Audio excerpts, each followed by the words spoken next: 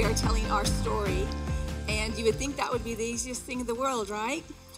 But this last week, as I was going through details, and memories are funny things because you want to make sure that the memory is true, and it's kind of like what your siblings have, and that you haven't manufactured things in your mind. So this has been a really interesting week for me because the Lord gives you insight as you go through these memories and as you go through these circumstances that happened. And I was talking to some of y'all earlier and during the week, and they're like, we just want to hear the dirt. We want to hear the good stuff. I'm like, yeah, well, we've all got dirt, but some of it's more interesting dirt than others. So you got a really good, interesting dirt last week, and this is a bit more moderate, but I'll try to, so I have more pictures. But yes, I'm just going to dive right in, and if I need a Kleenex, the wonderful gentleman in the green room will bring me one.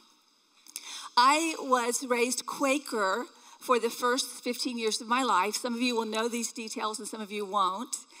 And that's very interesting. The Quaker faith is similar. It's Christian. You believe in faith, in Jesus Christ and salvation. All those things are the same, but they don't practice water baptism.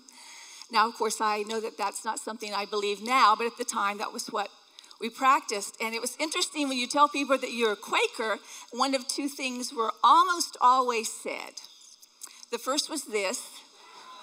They thought this is how you dressed. They thought this is how you rode around town. And they thought this is how you lived your life. But who is this people? This is the Amish. Very close. They're all good cooks.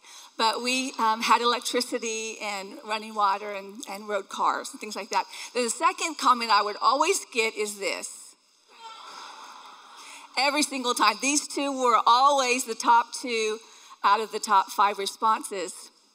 There aren't many Quakers here in Florida, so it's probably a lot more strange to you than it was where I was raised.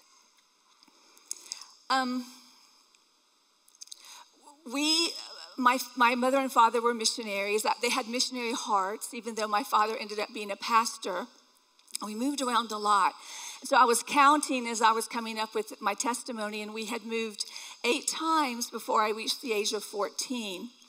And when you move around a lot, those of you that are Navy brats or things like that, you know how hard it is to get roots, to make new friends, and to have lasting relationships. And that's something that plagues me to this day, is getting connected with people in a real way. Because just about the time you would have a friendship established, then it would be time to move on again. So my parents had me in Cleveland, stayed for about a year, and then we moved to the mission field again. And this picture is going to look so weird because it's so old. When you're in your 6th decade of life, a lot of the pictures look really old. I mean, even pictures from the 70s, they're like, oh, they're yellow and brown and just awful. But this one is absolutely insane. Yes. And that's me right there on my dad. Now, those gloves are crazy. I would love a pair of gloves like that today. My father was not a workman, so to see him, he was more a man of education. So to see him in those gloves was really funny. But we were here, this is a picture taken in Alberta, Canada. They worked with the Inuit Indians. And it was rough. My mom had a rough time. I read some of her letters to her sister. She comes from a family of 9 children. And she talked about some of the difficulties that they had. So from there, we moved to outside of Greensboro, a little town called Sophia. And from there, we spent the most time there that we had in my entire life. We were there for 7 years. And from that, I got my love of all things Southern. So even though we were only there 7 years, it was my formative years. And so I feel like I'm a Southerner, even though I was born in Cleveland. So this was a difficult time for my mother.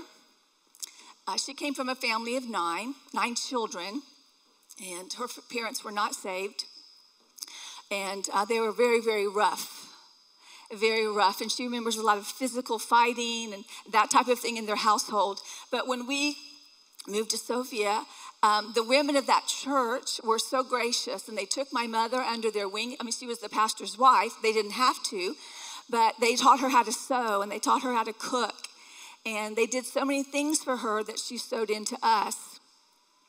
She was not raised in a Christian home, so when she was right out of high school, she got pregnant, much like Pastor Mark's story.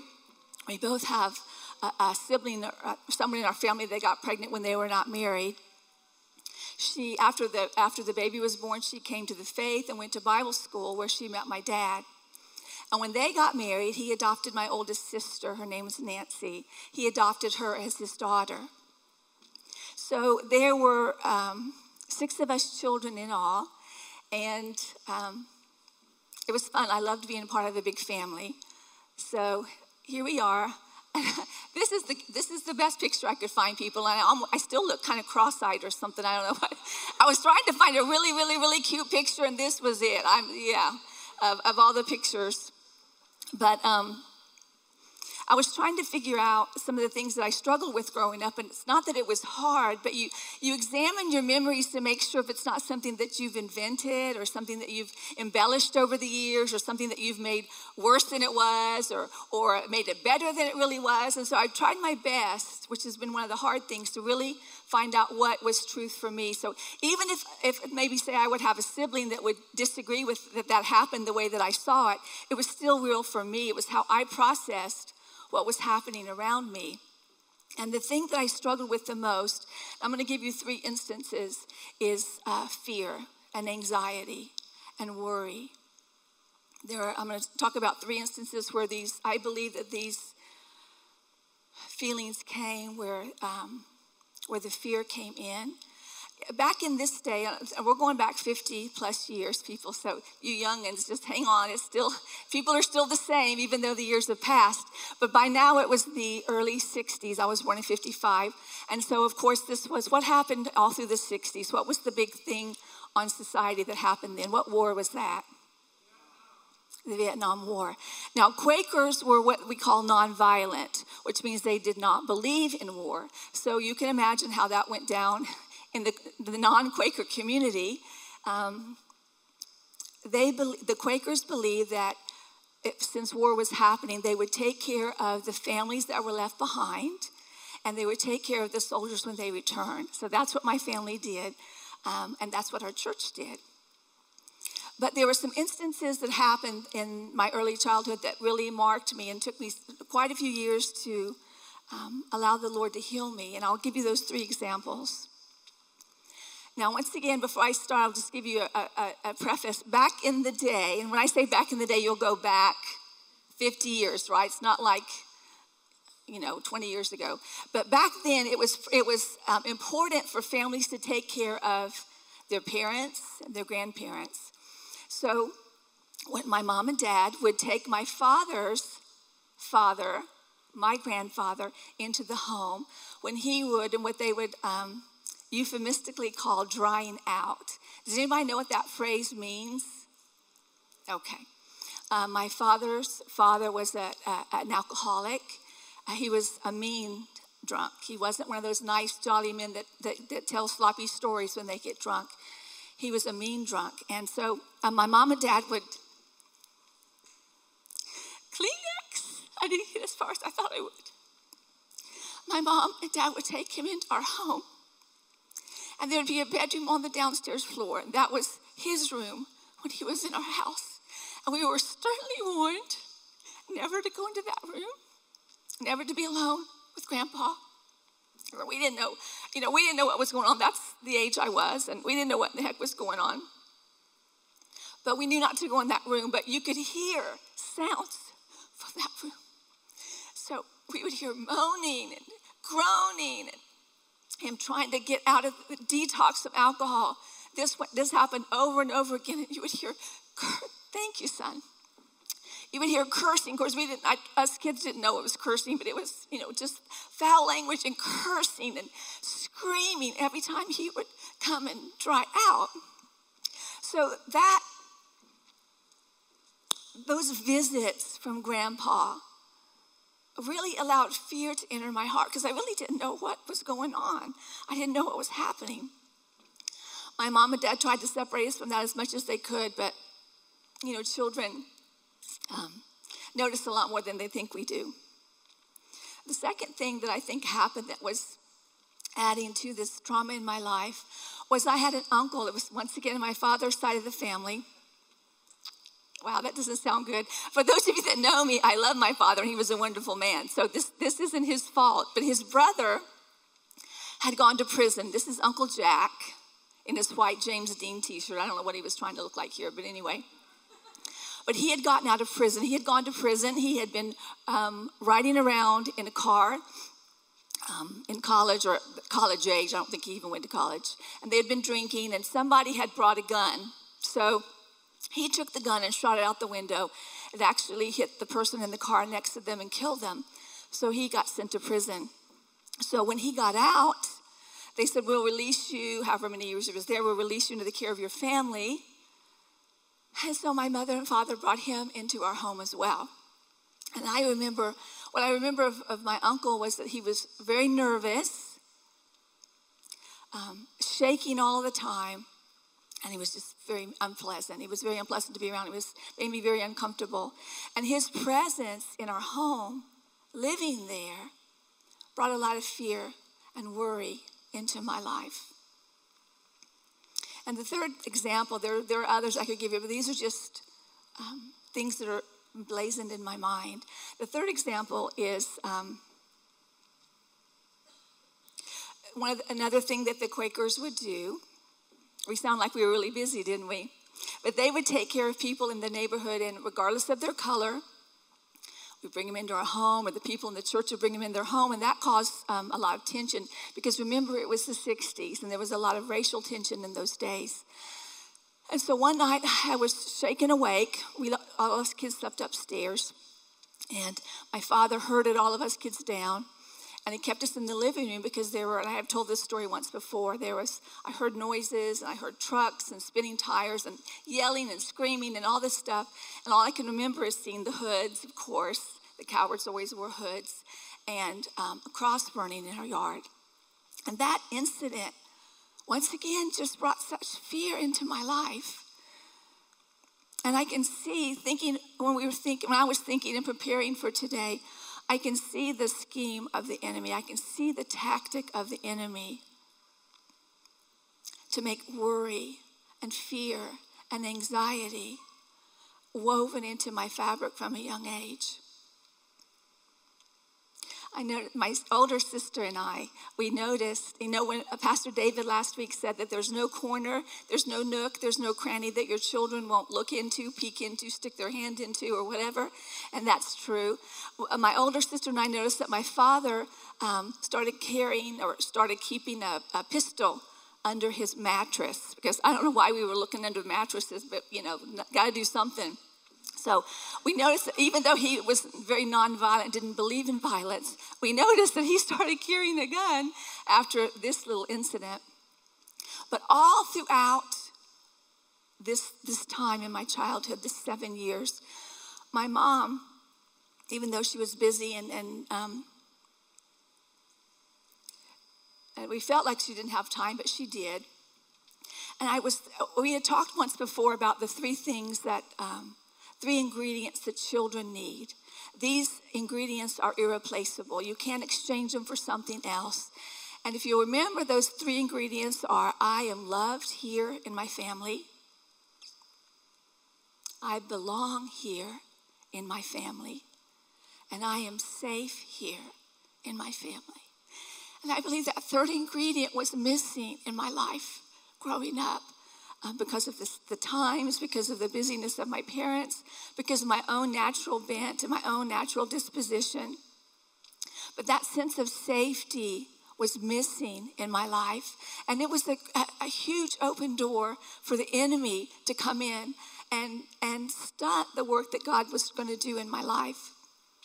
But while these other things were going on, my mother was an ardent believer that we should learn the scripture, that we should know what the Bible teaches. And Quakers have a real insight into understanding that even young children need to understand and hear and recognize the voice of the Holy Spirit. So she was extremely careful to instruct us in the scriptures. So superimposed over all of these incidents were the days and the weeks and the months and the years that she would have us memorize scriptures. And every summer, our big joy, our big thing to do was we got to pick out a book of the Bible. This is going to just seem crazy compared to today. But we would take all summer and we would illustrate it. We would write it all in our hand, our handwriting. Of course, I would pick the smallest books you could find. And once you've eliminated Jude and once you've eliminated 1st, 2nd, and 3rd John, you got to go on to some bigger books. So I, got Titus and 1st and 2nd Timothy, trying to pick those small books.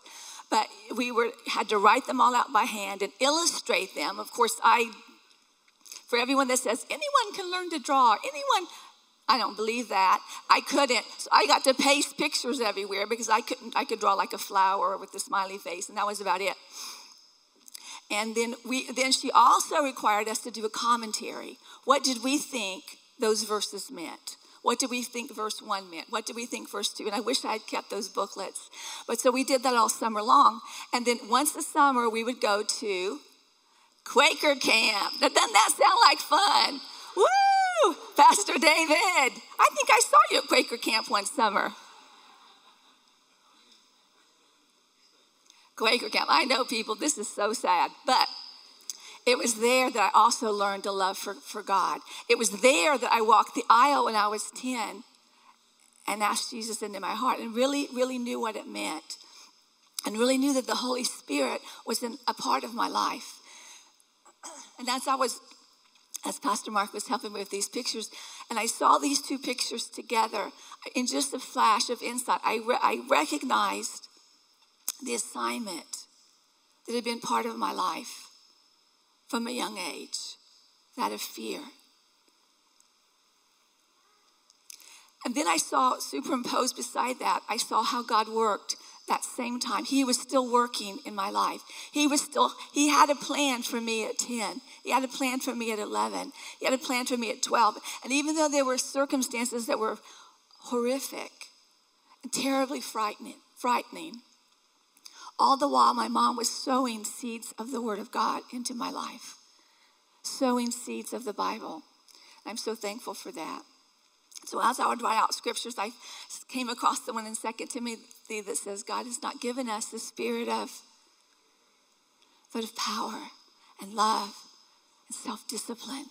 And those things helped me. Another verse I wrote was, when I am afraid, I will trust in you. And those scriptures brought such comfort to my heart. So fast forward, we then reached the end. You could only stay usually 5 years, but we were there 7 years. We couldn't stay any longer. So he wanted to go back on the mission field. My father always had a love for Spanish-speaking countries, always had a love for Ecuador, Peru, and he wanted to go on the mission field. So we had to go learn the language. So we were sent to San Jose, Costa Rica, and we were there for a year learning the language.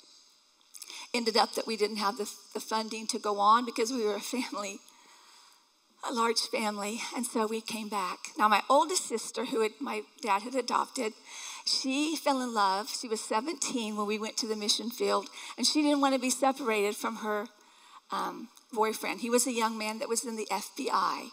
So at 17, she got special permission to marry him, and she stayed stateside when we went on the mission field. So after that year, we came back, and since there aren't many places in Florida that were Quakers, he decided he needed to maybe switch to another Protestant church. So we stayed with my mom's mom and dad, and they used to call them trailers, but now they call them mobile homes or other words. But there were, 5 children, 2 adults, 7 of us, with my grandma and grandpa in a trailer for quite a while. And so finally he got a position do y'all know where College Park Methodist Church is downtown on Edgewater? Okay, so he was the associate pastor there. But the only condition was we had to be baptized. So we all, mom, dad, all of us kids, we all knelt there at the vestibule, where the altar was. And I remember the district superintendent pouring water over each of our heads. And just like that, we were Methodists. So and John Wesley and all that comes with him. I love it, love it, love it. So we were in College Park. I went to Lee Middle School for a little while. I loved Tavares. I hated leaving Tavares. I was mad at my parents for about a year for leaving Tavares. I had a boyfriend there, what I called a boyfriend. I don't even know if he knew it, but I liked him, and I didn't want to leave. So we went from Tavares, and I went to Lee for 6 months. Have you ever tried to fit into a middle school in 6 months, make friends, and know you're leaving the next year? It is brutal. It's brutal. So then we got a job. So after he did his tenure at College Park Methodist, we moved to South Orlando, and he got 2 small churches that he would pastor. We stayed there for a while, and I went to Boone High School, and that's where I met Pastor Mark. And the Lord just has such a sense of humor. I have 4 minutes. 4 minutes to get 30 years. Yeah, okay. I met Pastor Mark, and the Lord takes someone who is fearful and anxious and worried and puts her with a man who has never known fear in his life, laughs at every difficulty, thinks it's all great fun.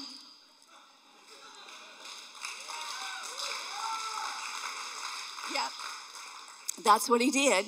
And so he asked me out a couple times in high school, and I said, nope, he scared the living daylights out of me. I just thought, I don't even know how to be around somebody like this. So we never went out in high school. He settled for sloppy seconds all through high school. And then,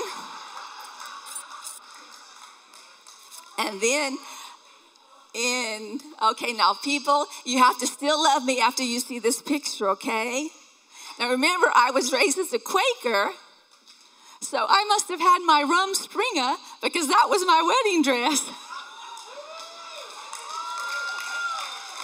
Oh, have mercy. Have mercy. Anyway, there's our engagement picture and wedding picture. So the first 3.5 years were wonderful. Who doesn't love being married? You can do whatever you want, as often as you want. My kids are dying on the front row, but you know what I mean. We joined an Assembly of God church called Calvary Assembly. Most of y'all know where that is, down off of Park. We met a wonderful couple that was also newlyweds named Mike and Moggy McCubbin, sitting right there, give away, Mike and Moggy. We were in young couples together having the time of our life. But Calvary Assembly is an Assembly of God church, so guess what I had to do next? It wasn't enough to be poured in the Assembly of God. I had to be immersed. So just like that, I was Assembly of God. After that, I had a miscarriage. And then I was pregnant with Crystal. And I started having some symptoms that were synonymous with losing another baby. And I was back to my roots. I was anxious and worried and fearful. I forgot to tell you before, it got so bad as a child that one day my mom said, it's time to go to school, go catch the school bus, whatever. I said, I just can't go, I can't go. And I would stand there and wring my hands. And she took my hands, and she was going to talk with me. And in my hands were fistfuls of hair that was just falling out. I was that intensely worried as a child and that anxious. And so when my mom saw that, she lost it. She didn't know what to do. Counseling wasn't really something you did 50 years ago. It was, you go talk to your pastor or whatever, but it didn't really. So she struggled through that with me. But I will quickly tell you where the point of today. The next 10 years were really hard. We loved our time at Calvary, but my husband got an offer to start a chimney business up in Pennsylvania, right outside of Philadelphia. And we thought we should take it. So we packed Crystal up, and off we went up to Philadelphia, which was wonderful. The name of the chimney business was Chimtex, and he worked hard, as you know Pastor Mark does. But the thing was, we lived in one room upstairs with his family. And they were wonderful people. But we lived in one room with Crystal. And then Sarah came along. She was born in Bryn Mawr. And so it was Crystal and Sarah and Pastor Mark and I in one room. And he was working at the time. It became the largest chimney business in America. That's how hard he worked. He had a partner. But he was also associate pastor or youth pastor at an Assembly of God church. So I never saw him. This was before cell phones. He worked 14, 15-hour days. This went on for 4.5 years. So finally, we saved money. We knew we needed to move back and be with our parents and my family. And his dream was to build a home. So his sister-in-law had a bunch of acreage. I can't remember, hundreds of acres that she had inherited. And she said, brother-in-law, if you'll go and what they say, cruise the land, look over the trees and see what they're good for, see how much money I can make and what I should do with them, then you can cut down as many trees as you'd like to build you a log home. He's like, it sounds like a good deal. So we moved back to Orlando, and I actually stayed in Lake City because Mark, for 9 months, went to Alabama. He took a young man that worked with him in the chimney business, and for 9 months he cut down trees, and he came home not very often. And so I would stay with my mom and Crystal and Sarah, and we did that for 9 months. He got finished, cut down all the trees, had him shipped home, and by then the money that we had saved had run out, so he needed to get another job.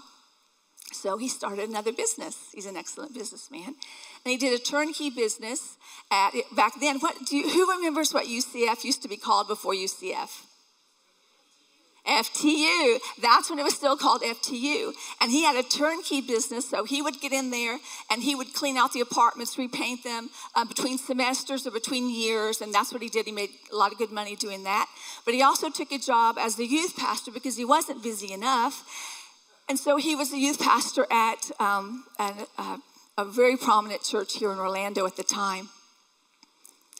He was gone all the time. So I would go back and forth between Lake City with the children and his parents' house in south side of Orlando. When I couldn't take that any longer or they couldn't take us any longer, I'd go back to Lake City. I'd stay there for months. And then I'd come back to Orlando. This went on for about 4 years. And it was a really, really, really tough time. The first 15 years of our marriage, apart from the time we were young newlyweds, was very difficult.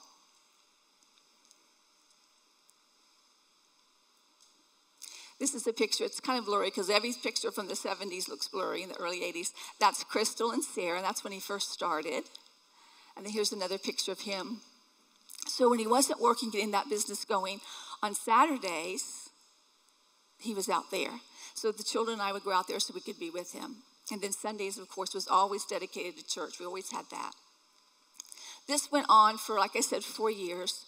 And finally, I'm like, I can't, we got to get a place. He goes, well, the house isn't ready to move into. I said, I can't do this. Honey, I need a place to live. So we moved into what we affectionately called the Roach House. And that was on the south side of town. We lived there for 1 year. And then he was out on the property. So then one day, he said, I think we can move in. Now, this is the closest picture I can find to how the house looked when we moved in, so that you won't think I'm making this up. We did have running water. We did have electricity, and the house was dried in. That means we had windows, we had a roof. This is the closest picture I can find. It looks like something from Green Acres. That ladder was going upstairs to our non-existent upper. We used a microwave for years. And so we moved into the house that looked very much like this, and Aslan was 6 months old. So this was our life for a long time, another 3-4 years, and it was really rough. I, by some stroke of genius, decided to homeschool Crystal and Sarah because I didn't have enough stress in my life. I thought, why don't we homeschool with no support out here in the middle of nowhere? No car. There was only house lines. There were no cell phones. It wasn't like, and besides that, homeschooling was practically illegal back in the early 80s. So you all can thank us that paved the way for those of y'all that enjoy homeschooling, because we would have people from the city, when he was gone, would knock on our door and say, you know, it's not legal for you to be living here. You can't be living here with young children. I had a door, and that door opened both ways. And then I'd come, they're not going to, you're not supposed to be homeschooling. These kids need to be in school. Why aren't these kids in school?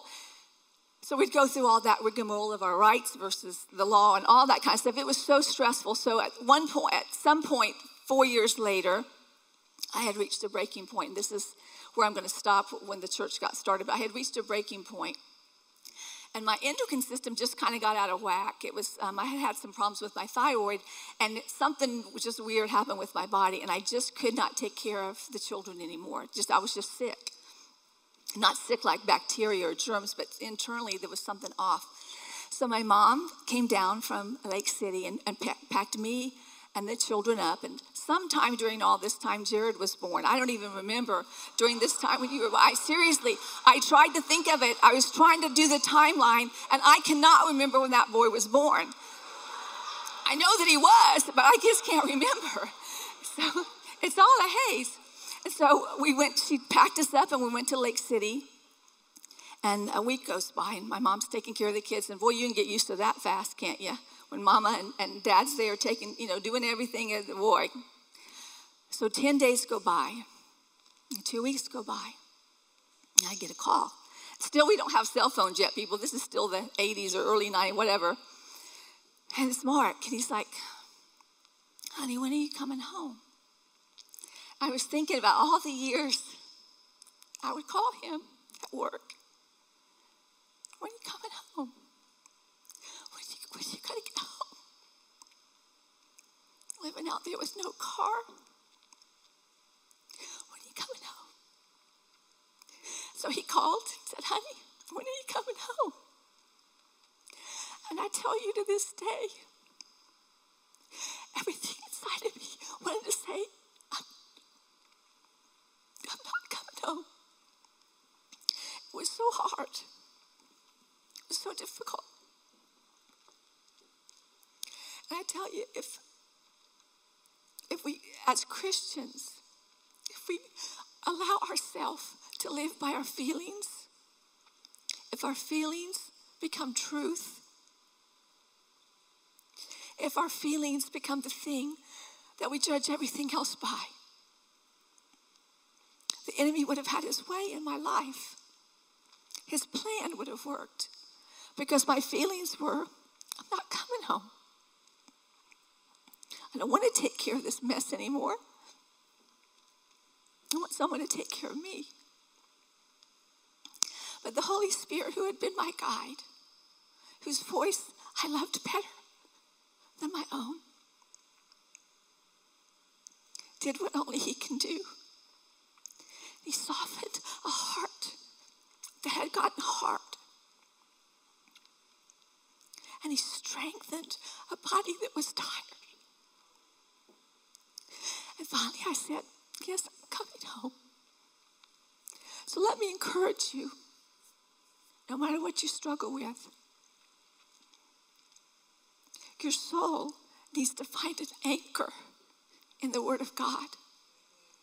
Your soul, your mind, your emotions, and your will need to be anchored to the Word of God, not to your feelings.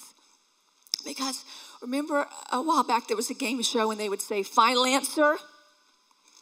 If your final answer is my feelings, you will be lied to every time.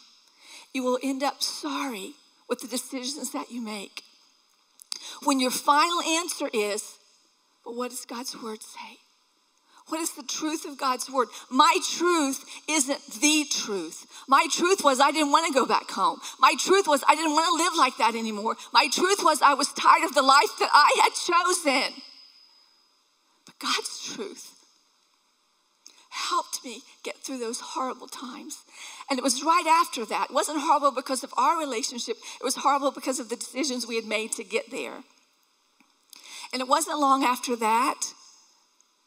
It was not long after that the Lord dropped in our heart that we needed to start a church. That wouldn't have happened if I let my feelings be the final dictator for every decision that I made. And I'm going to tell you one more quick story, and then as Pastor David comes up, I got home from that infamous trip. And there was a beautiful bouquet of flowers we didn't have counters, so it was a table. Beautiful bouquet I'm totally healed, by the way. A beautiful bouquet of flowers. And I'm like, oh, honey, I was gushing, doing what wives do, so maybe they'll do it again, if you give them enough. Oh, honey, it was beautiful. Oh, honey. And he just looked at me and smiled. I thought, he's being magnanimous. He's being gracious. He's being whatever. So about 2 weeks later, I was at church, and one of the men that served with us came running up to me and said, Crystal, did you get the flowers I sent you?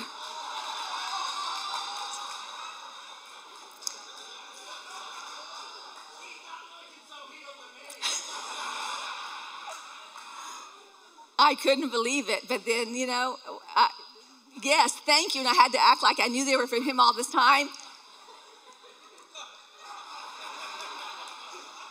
Young men, do not copy your pastor in this one thing. So I thought, I can't preach a sermon and I have a Bible verse. So here's a Bible verse. People, take it and let's go. Here's some things. Pastor David, please. Okay. I always feel uncomfortable when mom and dad fight in front of me.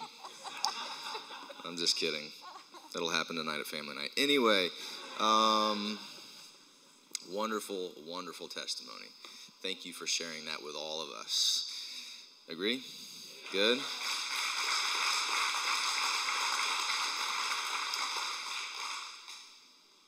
Let's stand. We'll pray. Holy Spirit, you know the hearts in the room, and you know where we need our hearts to be softened. So speak your truth to us, and we will bend to that instead of trying to conform you to what we think and feel. So Lord, if there are hearts here that are hardened and that need the truth spoken to them in love, then we ask that you do that now, and that you heal and that you bring things back to what they need to be.